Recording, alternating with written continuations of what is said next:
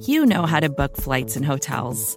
All you're missing is a tool to help you plan that unbelievable travel experience. That's why you need Viator. Book guided tours, excursions, and more in one place. There are over 300,000 travel experiences to choose from, so you can find something for everyone. And Viator offers free cancellation and 24/7 customer support for worry-free travel. Download the Viator app now and use code Viator10 for 10% off your first booking in the app. Find travel experiences for you. Do more with Viator. What does it take to be an entrepreneur, and how is it changing in our ever-evolving business landscape? This is Scott Galloway, host of the Prop G Podcast and an entrepreneur myself. Right now, we've got a special 3-part series running all about the future of entrepreneurship. We're answering your questions on work-life balance, how to raise capital for your business, and more. Because when you're an entrepreneur, it's always important to look ahead at what's to come. So tune in to the Future of Entrepreneurship, a Prop G Pod special sponsored by Mercury. You can find it on the Prop G Pod feed or wherever you get your podcasts. Hi, folks. We're off for the holidays this week, but we wanted to revisit an episode of Now and Then from this past August that has particular relevance during this season of gift-giving and family fun. This episode is called From Monopoly to Mystery Date. And in it, Joanne and I looked at the development of the American board game, from the influence of the game of the goose in early America, to the pre-Civil War origins of the checkered game of life, to a couple of 1960s games that loomed large in our memories and gave us some ideas for our own future. Indeed. Although I remember one of them was Gnip Gnop, I think, which I hadn't thought of since I was 12. At any rate, we are going to be back in the new year with brand new, fresh Now and Then episodes. We are ever excited to continue to make connections between our current crucial moment in so many ways and the American past that has led up to it. And so without further ado, here's an encore presentation of From Monopoly to Mystery Date and the ideas that it sparked. From Cafe and the Vox Media Podcast Network, this is Now and Then. I'm Heather Cox Richardson. And I'm Joanne Freeman. Today we've got kind of a summertime topic for you. We pondered what we wanted to talk about today. And here we are in August. Summer isn't over, but it's sort of looming, the end of it perhaps on the horizon. And we thought, wouldn't it be great in late summer to take you into a discussion of something that is not super serious? And so we decided that what we would like to discuss today is board games. The history of board games, what board games show and mean. And to be honest, there are a lot of really goofy board games. So at any rate, we wanted to talk about board games and how they've evolved over time and what they actually can tell you about the United States at the time when they came out, and also, in some cases, about the United States now. Well, and it's worth pointing out that for all the fact we started to talk about games in general, it turns out there are many, many different categories of games. So we narrowed it down to board games. And then it turns out that there are many, many different kinds of board games. So we're actually going to be talking about a specific kind of board game. And that's the kind of board game that has, if you will, a contest or a race from one point to another, and you want to be the winner. And that itself is a really interesting concept if you contrast it with the idea of, say, cooperative games, which are where you make teams and people try to work together to solve a mystery, for example, or games that are games of strategy that are not designed to be a race. These are racing games, and they do, in fact, tell us a lot about America. They do indeed. Now, I have to ask you, Heather, we have in front of us here a list of the top 11 best-selling board games right now on Amazon. I've only heard of a few, but I need to know, Heather, if you have heard of any of these either. So I gather that the number one best-selling board game is Connect 4, which sounds like an old game to me, but I have no idea what it is. Oh, man. We used to know play that one? Oh, yeah, Connect 4. And the reason it's busy right now, I think, probably, is that there was on Twitter a video clip of a dog playing Connect 4. It's where it's a the dog can play it. I can too. Well, I wasn't entirely convinced the dog was making good decisions, but it's a stand in which you drop poker chips sort of into patterns to see if you can put 4 of them in a row without being stopped. Oh, okay. It's kind of fun, actually. It doesn't sound bad. The second one is Candyland, which I do remember playing. Do you remember that? There's like little gingerbread plastic men you move around. That's kind of in the vein of the ones we'll be talking about today, that you move around a board and go forward and go backward. Weirdly, I never played Candyland, and I am not sure that it was in my house as a kid, but I do know Candyland because I believe Candyland was invented by a woman who worked with children who were immobilized by polio, and it was her way of giving the children something to do and to give them the ability to move, even though they were at that time unable to move. I love that. I have to say, a lot of these games on here I don't know. I love the fact that one is bingo and the other is Zingo with an exclamation point. I don't know what Zingo is. One of the names on there we will be talking about later, and that is, not surprisingly, Monopoly. But maybe we should start with the one that actually I didn't necessarily know about before we began. And I was trying to think, rummaging through my mind to come up with something early American. And I think they were playing with cards in early America, but as far as board games go, I was having a hard time thinking of anything in that realm.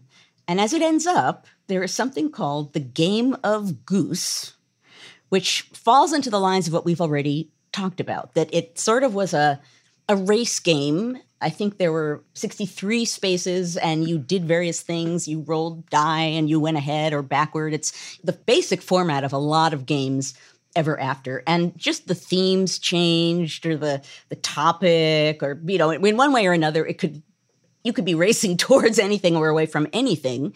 It was the format, but apparently it was very popular. It got first created in the late 15th century, so we're talking way back. And it began first in Spain and Italy. In the 16th century, it spread to England. And then, not surprisingly, by the late 18th century, it became American.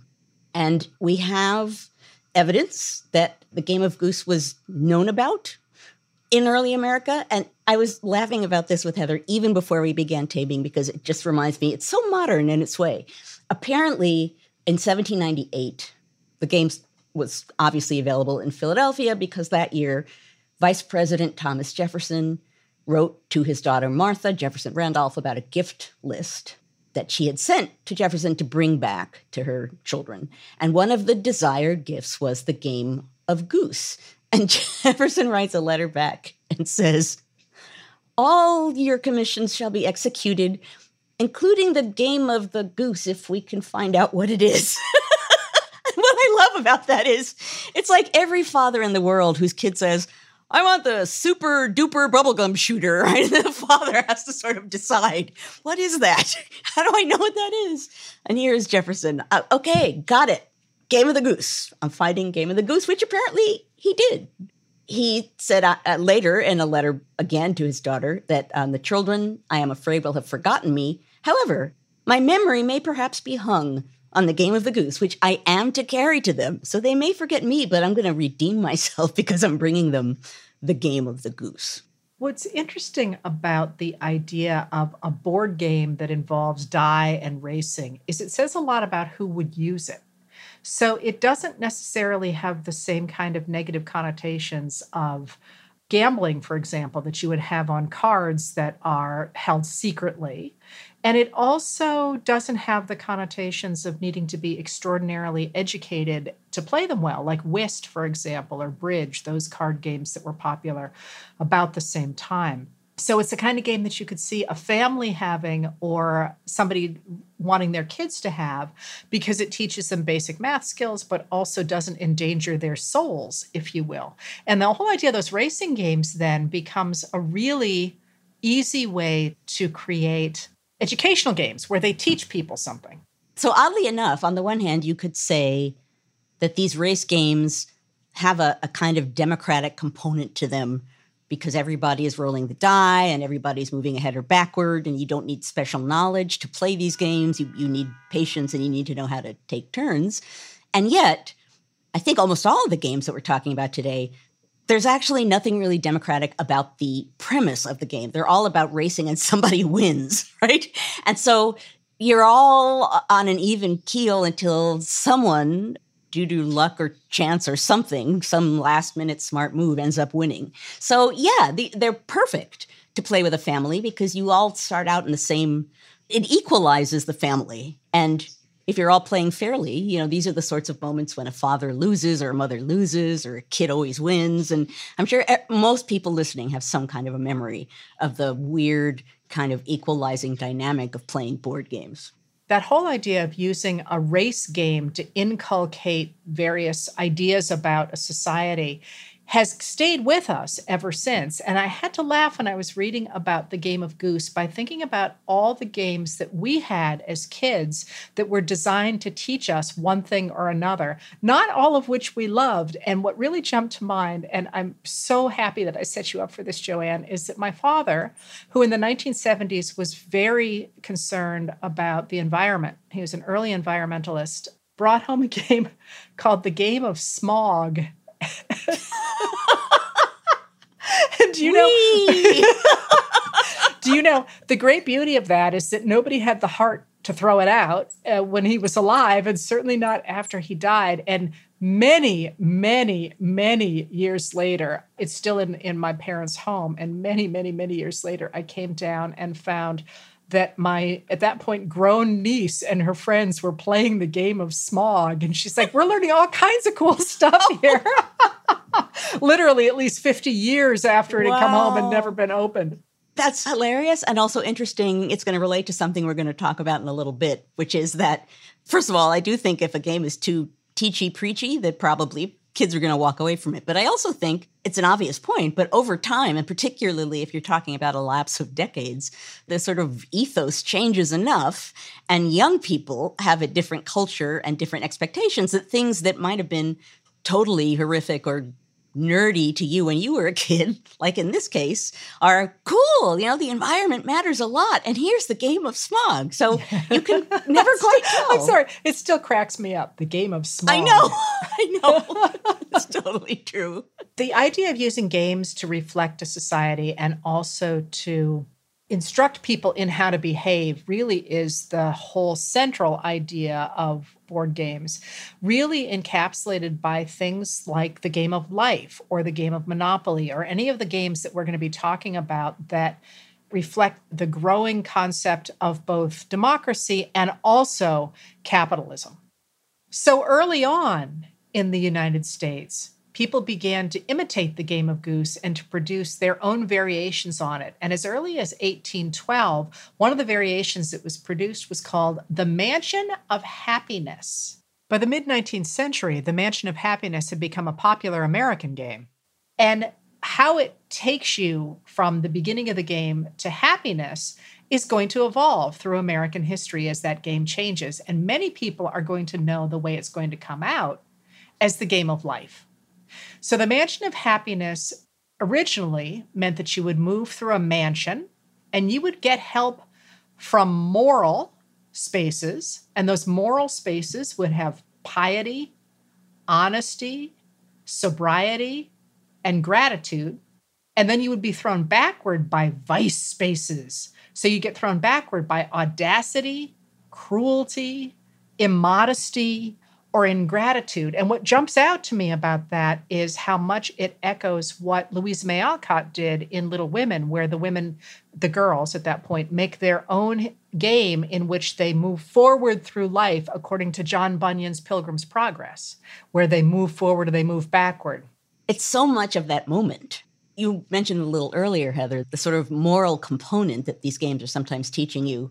The fact that you have these qualities here that are the key to the game, and that you could play that game and it would be a game and it would not feel necessarily preachy, right? That you were playing a game, you were moving forward and backward with a toy, you know, someone wins, someone loses, and yet what you're aiming for is, oh, I hope I get honesty and not audacity as you're advancing on the board.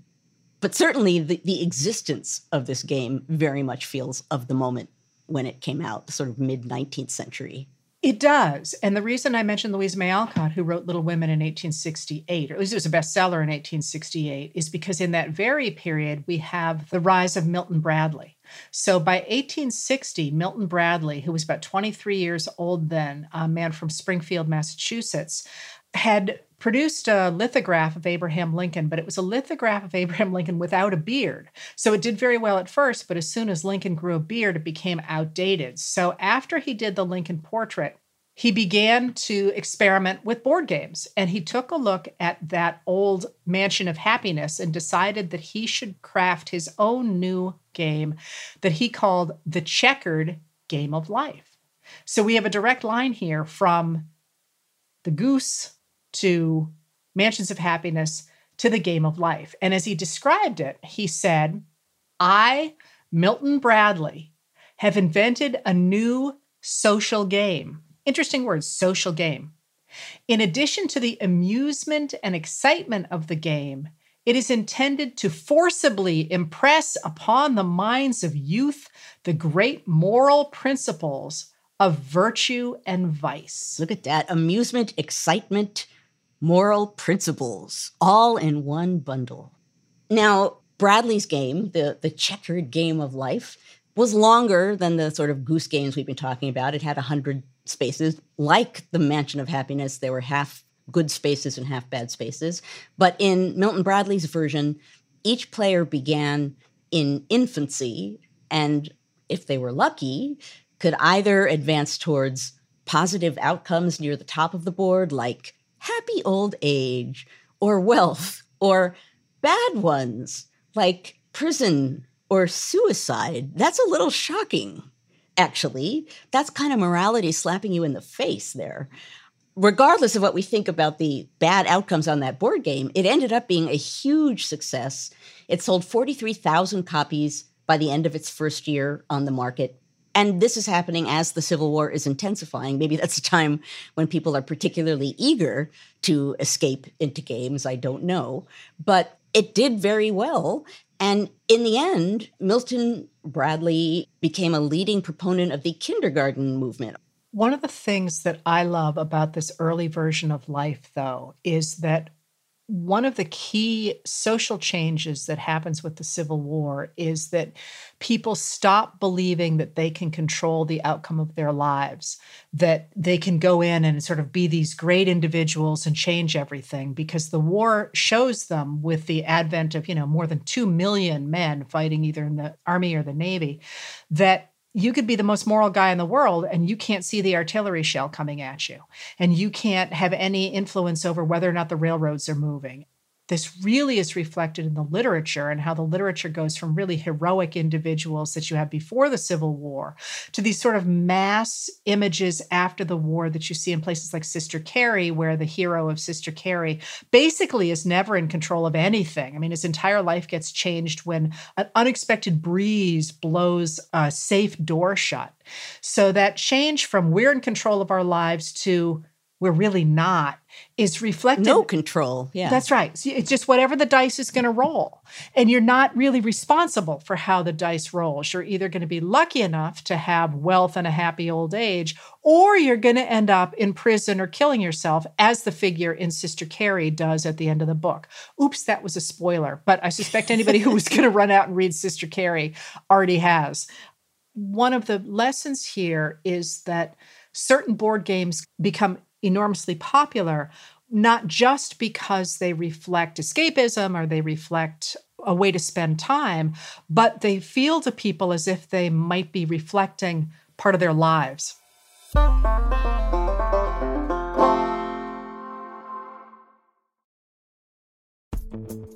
Vacations can be tricky. You already know how to book flights and hotels, but now the only thing you're missing is, the actual travel experience. Because is it really a vacation if you're just sitting around like you would at home? You need a tool to get the most out of your time away. That's where Viator steps in. You can book guided tours, activities, excursions, and more in one place to make your trip truly unforgettable. Viator has over 300,000 travel experiences to choose from. Everything from simple tours to extreme adventures and all the niche, interesting stuff in between. so you can plan something that everyone you're traveling with will enjoy. Real traveler reviews give the inside scoop from people who already been on the experiences you're considering, so you can plan with confidence. Free cancellation helps you plan for the unexpected. And 24/7 customer support means you can travel worry-free. Download the Viator app now and use code Viator10 for 10% off your first booking in the app. Find travel experiences for you. Do more with Viator. What does it take to be an entrepreneur, and how is it changing in our ever-evolving business landscape? This is Scott Galloway, host of the Prop G podcast and an entrepreneur myself. Right now, we've got a special 3-part series running all about the future of entrepreneurship. We're answering your questions on work-life balance, how to raise capital for your business, and more. Because when you're an entrepreneur, it's always important to look ahead at what's to come. So tune in to the Future of Entrepreneurship, a Prop G Pod special sponsored by Mercury. You can find it on the Prop G Pod feed or wherever you get your podcasts. For more cafe history content, check out Time Machine, a weekly column by our editorial producer David Kurlander, inspired by each Now and Then episode. You can receive the Time Machine articles through the free Cafe Brief email. Sign up at cafe.com/brief. One of the really interesting things about board games to me is that on the one hand, they're kind of mindless, but on the other hand, they're really imprinting ideas on you in one way or another. You just may not realize it. That to me is fascinating. That's right along the lines of what we're talking about here with the various people inventing these games. But it's a sneaky kind of imprinting of ideas because you play the game and your friends play the game and it imprints on you all of these ideas that make perfect sense and probably even uses or reflects common anxieties on the parts of kids so that they're like in the mix and they want to take part in it. Games are a really interesting conscious and unconscious way of reckoning with any society, but here we're talking about American society. Absolutely. In 1959, Milton Bradley had died in 1911, but executives from the company asked a freelancer, a guy who had invented toys and games himself, a man named Reuben Klamer, to come up with a new version of Life for its 100th anniversary. And so he updated it to change it from being the checkered game of life to being the game of life in 1960. And in place of that moralism of the original game, now there was a plastic spinning wheel in the game board. Think of the technology of the post-war years. They've actually been able to manufacture a plastic spinning wheel in the middle of the game, and the life developments that got you toward your future were things like adopting a girl and boy, collecting presents, jury duty, lose a turn. And at the end of the day, the final space is not wealth and a happy old age. The final space is that you will be a millionaire tycoon. I just love that. It's so wonderful. It's so of that moment. Well, and also of that moment, Joanne, was the jingle. The jingle. The jingle sounds very much like another popular image at the time, which was the Monkees' The Last Train to Clarksville. And I wonder if there's anybody on this podcast other than me who would like to sing that. Now, I cannot sing the entire thing. I will confess readily that as we began talking about this and deciding what we were going to talk about, which games, that conversation for me was, on the one hand, a matter of thinking of games, and on the other hand, in the back of my brain, various jingles playing endlessly. They're just in there. And this was one of those cases. It was like, of course, we're going to talk about the game of life. And what I had before sitting down here was the game of life, the game of life. You will learn about life when you play the game of life. That was what was in my head. Now, I went to find the commercial so that I could be well informed for you, the listening public. And it does kind of have this weird, wacky, one of our producers actually is the one who said it kind of sounds like the Monkees' Last Train to Clarksville. It's like one kid says, I got a car. And the chorus says, you got a car. Someone says, I'll be a star. You may go far. The game of life, the game of life. Hey, I'll get revenge. You'll get revenge. I've got revenge. Got revenge. Milton Bradley makes the best games in the world. So play the game of life. That's life. It's kind of wacky and kind of 60-ish, actually, very much of that moment. You could be famous, become a star, you could get a fancy car, or become a millionaire tycoon. That's very much a particular kind of a game that, as you just said, Heather, it's not piety. Piety is not on that board. No, but what is a heteronormative, upwardly mobile, largely white society. It mirrored the way people who purchased that game wanted their children to think about their futures, which is one of the reasons we're going to get such a crisis when, in fact, those kids do go off to college and discover that the world is not the way their parents wanted them to think about it. So we're going to end up with the 1960s and the 1970s. But the game of life was, in that period, almost a snapshot of what the 1950s and the 1960s looked like to a certain group of people. Think about the ultimate message there, too.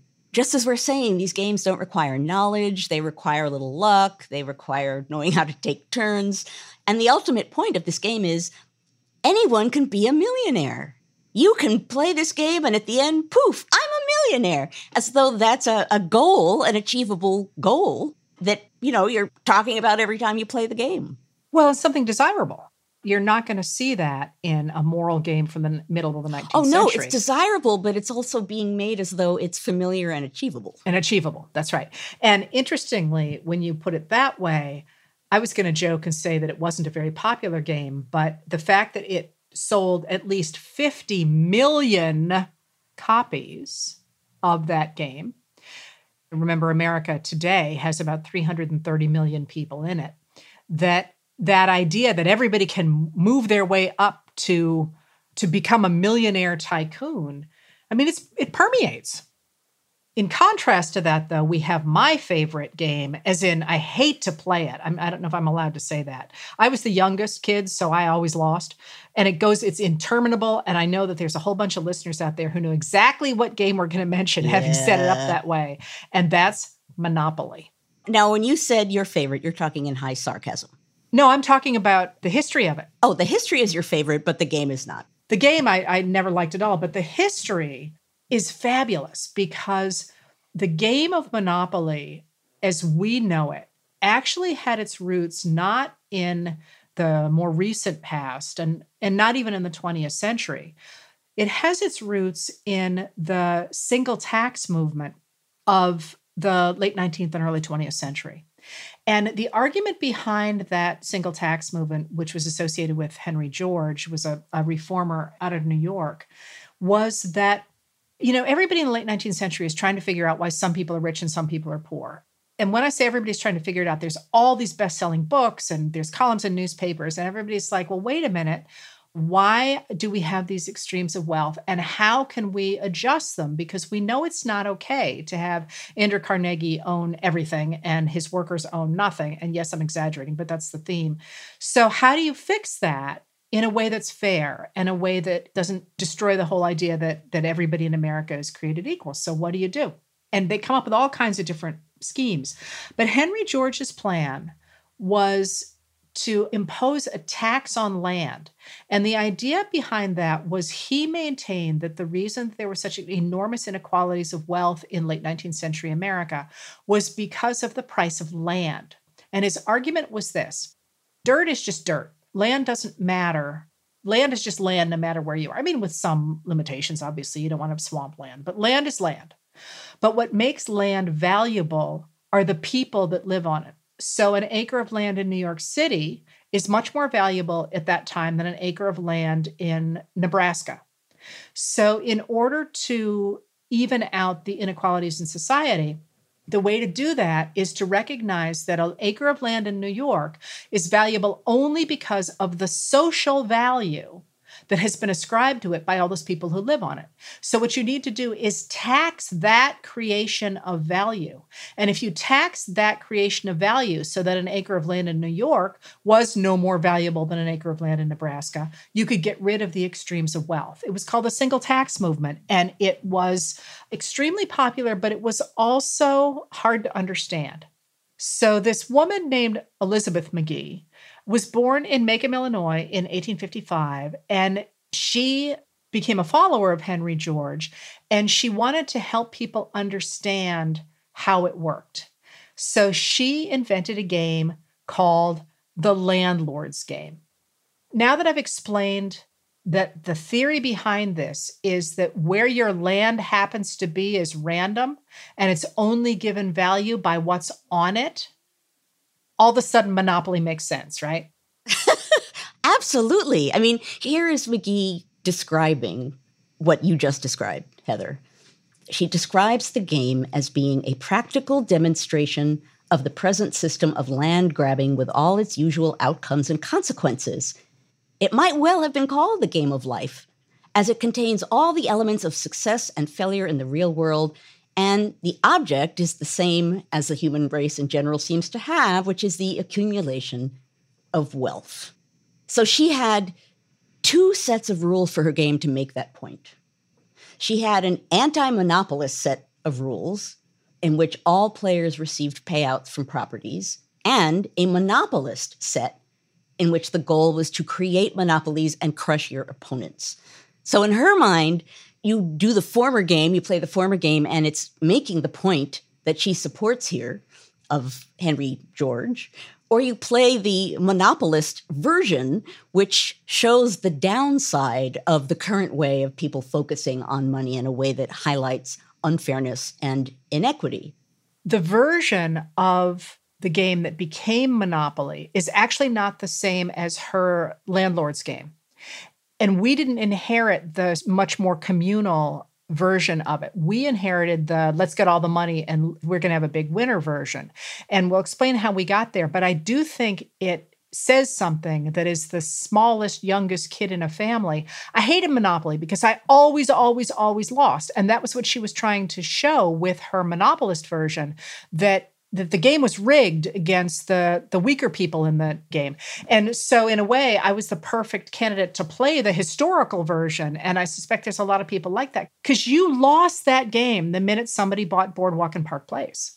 And then the game went on for like 6 more hours where you got crushed into the dust and you ended up, promising you were going to do the, that's right. Promising you were going to do the dishes forever and all that kind of stuff. Right. It's unfair. And that idea is parallel to what happens with that game, which I find fascinating. So it actually makes me angry. Me too, because the game was rigged. So what happens is the Landlord's Game does minorly well, but she never attempted to brand the game because she wanted people to have it. And in 1932, a guy who was out of work, a guy from Philadelphia named Charles Darrow, played a version of the game at a friend's house, and he created his own version of it. And in 1935, he sold it to Parker Brothers. So Parker Brothers then goes to McGee and asks to buy her patent on the thing for $500 without telling her about coming. Yeah. Without telling her about Darrow's version of the game.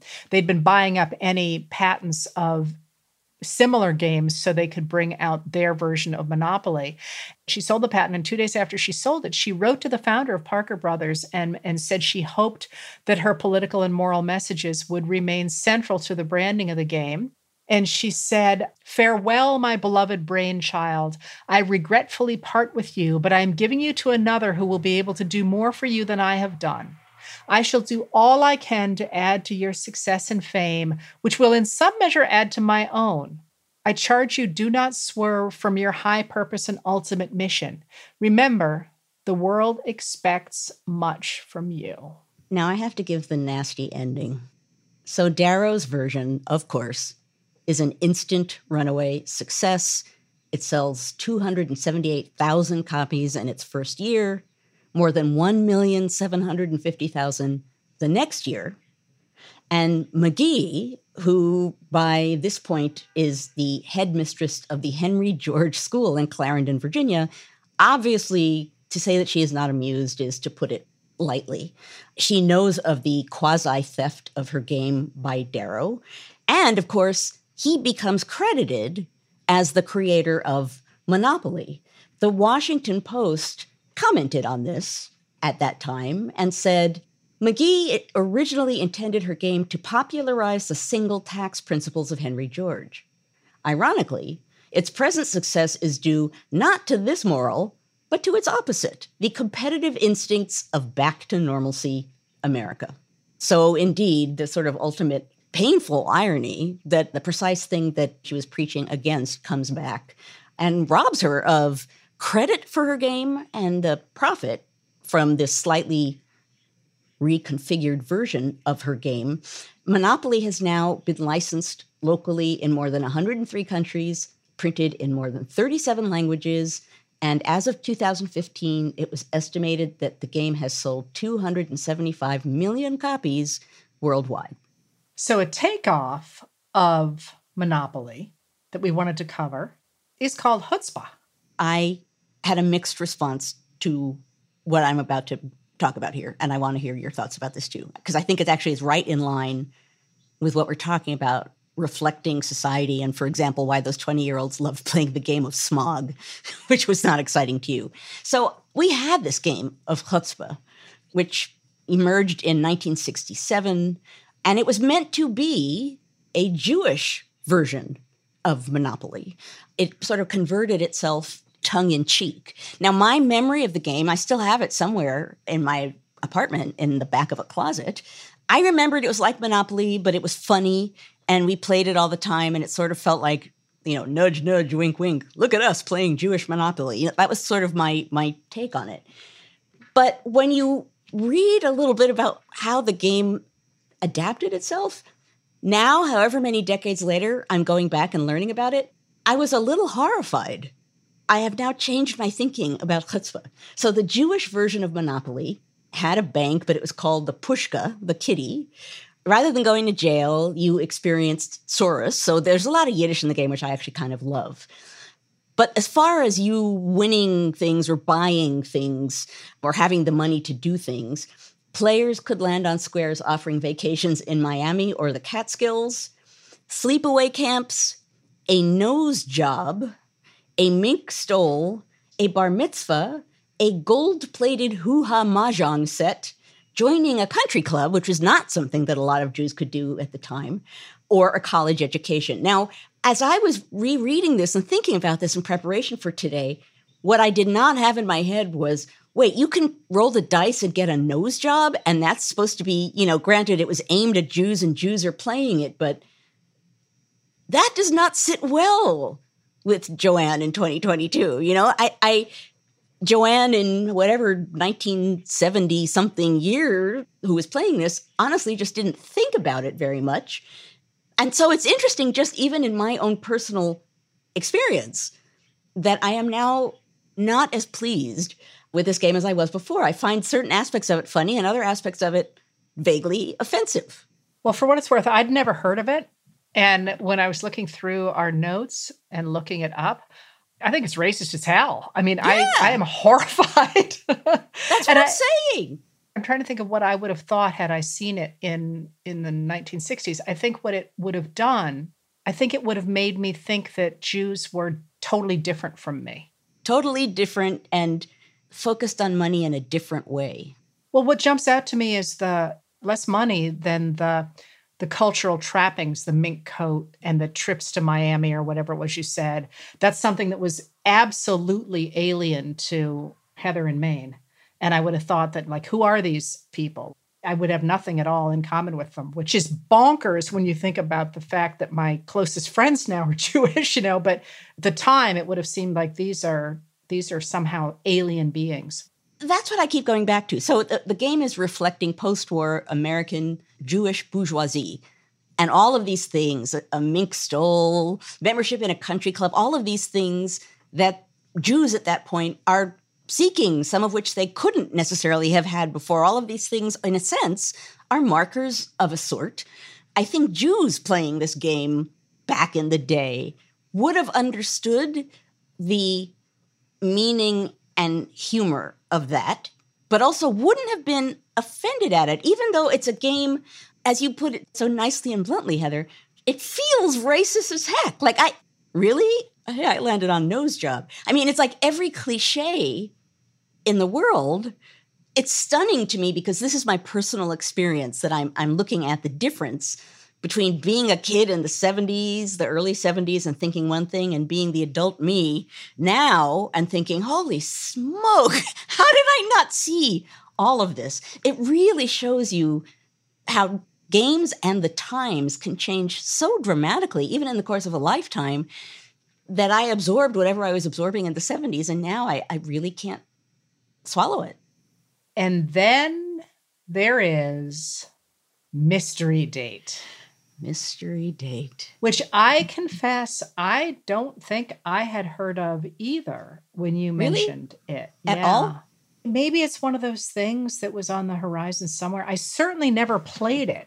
And when we were looking at what we would talk about, we were killing ourselves laughing over Mystery Date. You played it, right, Joanne? I played it. I did not own it.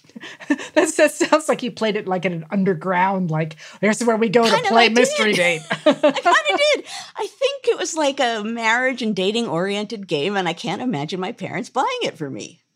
But it was at friends' houses that I played Mystery Date. And of course, I remember the theme song, which is how this came back, right? What game should we talk about? The game of life, Monopoly. And I say, Mystery Date. That's exactly how it came up. That's right. What is the theme song again? Open the door to your mystery date.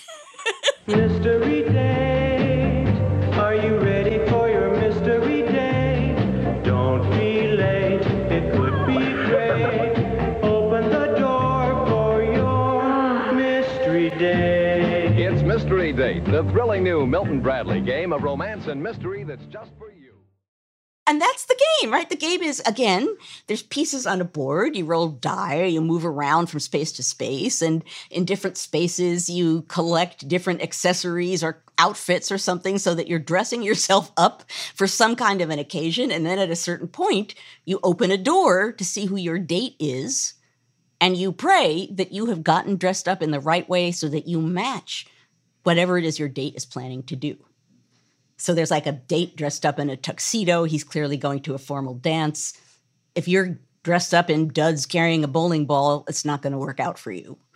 And there was a formal dance date, a bowling date, a beach date, a skiing date, and a date who was known at the time as the Dud. And so it was a game of dressing yourself up to please the guy behind the door and then failing if you didn't please him.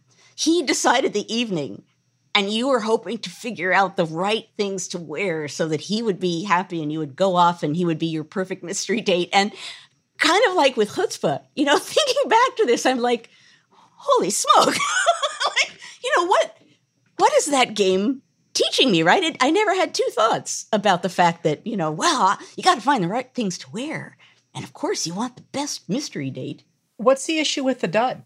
There were versions, apparently, of Mystery Date because, they could keep updating it with different versions of the hunky men who you're supposed to date. I think the initial Dud was like dressed up in ratty clothes and seemed kind of messy and, unkempt. Given the option, I don't want any of the formal dance, bowling, beach, or skiing options. So I'm like, sure, I'd give a shot at the Dud because the other four are out. So I'm sitting there looking at that thinking we're probably talking somebody goes to the library. Well, I was going to say, maybe he's carrying books. If he's carrying books, I'm going with him. That's right. I'm not going to want to go with the, and all of the images, formal dance man and, beach man, ski man. They're just the exact, Ken doll version. It reminds me of, I don't know if you were part of this, and you might have been, when Russell Johnson, who played the professor on Gilligan's Island, died a few years back. I got a whole bunch of sort of underground messages from other women going, am I the only one who had a crush on him? No, I was not part of that. But it does really attempt to impose on women who might not fall into the 1950s, 1960s mold, a way of looking at their romantic options that is really circumscribed. If your option is the skiing date, the beach date, the bowling date, or the formal date, and anybody else is a dud, you're making really clear assumptions about what you think is an appropriate way for women to behave and to dress. It's assuming, it's taking away any chance for, like we were just saying, the reading man, the professor, the whatever. There are no options other than these options. And I was certainly not the only kid playing that game and thinking, I don't fit into that. Yeah. I don't fit. Now, I have to say it's worth noting that all of the dates on Mystery Date are white. And yet, look at the time. It's released in 1965, which is right at that cusp where we're going to go from the proper girls to the girls that are breaking all the rules. You can see here not only the attempt to draw lines around the way women behaved, but also as this game continues to sell into the 60s and into the 70s, an attempt really to try and make sure women don't start to go with the hippie movement and to burn their bras and do all the things that are going to make them unattractive to the bowling date, the beach date, the skiing date, and the formal date. I mean, you don't have here the protest, the Vietnam War date. Although think how much fun we could have writing that. Oh, it's true. We could make up some great dates that would be of the time. We could totally do a historical game like that. We could. We totally could, where you do the mystery date for each era. And the one that would jump to mind for me is like every time you watch Gone with the Wind, which was, the movie was produced in 1939, you look at it and you think, who would choose Ashley Wilkes over Rhett Butler, right? But at the time, that was what you wanted, a man who didn't work with his hands, who was very cultured, very Thoughtful. mild-spoken, thoughtful. Yeah, I didn't actually see it until I taught it in graduate school, and obviously was not a huge fan. And I remember thinking, wait a minute, Ashley Wilkes? He's the hero? How did that happen in the mid-1980s?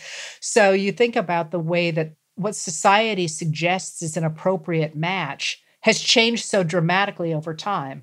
I have to add in, only because I can't believe this went into my head, the early American version of Mystery Date.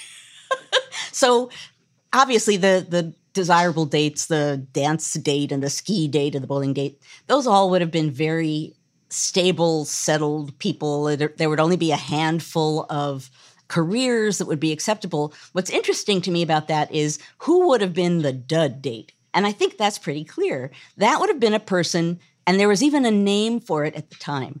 That person was known as, quote, a mushroom gentleman. A mushroom gentleman was someone you didn't know where his background was. He was growing up, no roots, in the dark. Who the heck was he? You didn't want to trust that person. If Mystery Date was created in 1798, the bad guy would be Mushroom Gentleman. That would great. represent. That's great. He's not part of a community. You don't know his background. For all you know, he's a con man.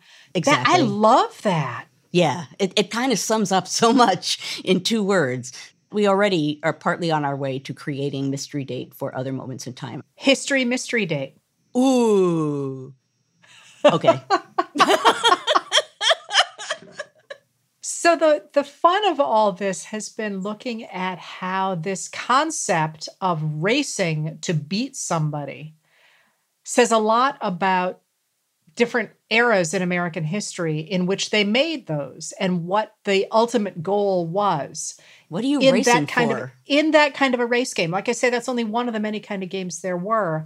But the idea that you're trying to beat somebody to a happy old age or to $1 gazillion or to the beach date says a lot about America.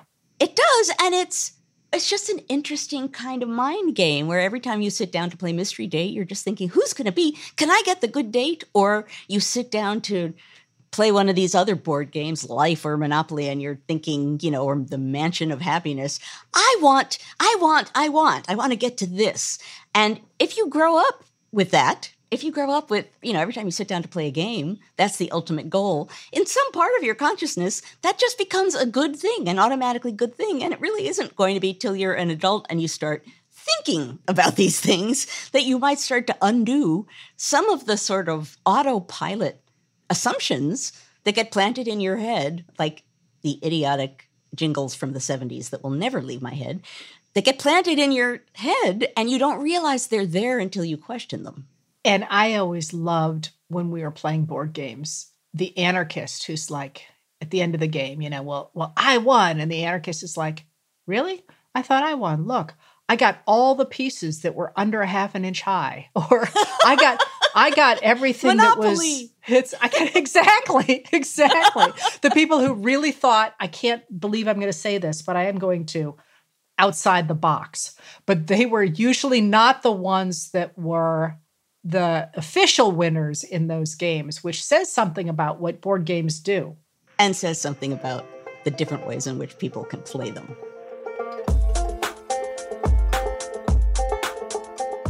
Thank you for listening to this encore presentation of From Monopoly to Mystery Date. We hope that you're going to have some time to play some great board games with your families over the holidays, and that maybe this episode gives you some great historical context to your game playing. I can see it now. And thank you, as always, for your continued support of Now and Then. Joanne and I and all the team here are wishing you a wonderful new year, and we'll see you in 2023. That's it for this episode of Now and Then. If you like what we do, please rate and review the show on Apple Podcasts or wherever you get your podcasts. It makes a big difference in helping people find the show. Your hosts are Joanne Freeman and Heather Cox Richardson. The executive producer is Tamara Sepper. The editorial producer is David Kurlander. The audio producer is Matthew Billy. The Now and Then theme music was composed by Nat Weiner. The Cafe team is Adam Waller, David Tadashore, Sam Ozer-Staten, Noah Azalai, and Jake Kaplan. Now and Then is presented by Cafe and the Vox Media Podcast Network.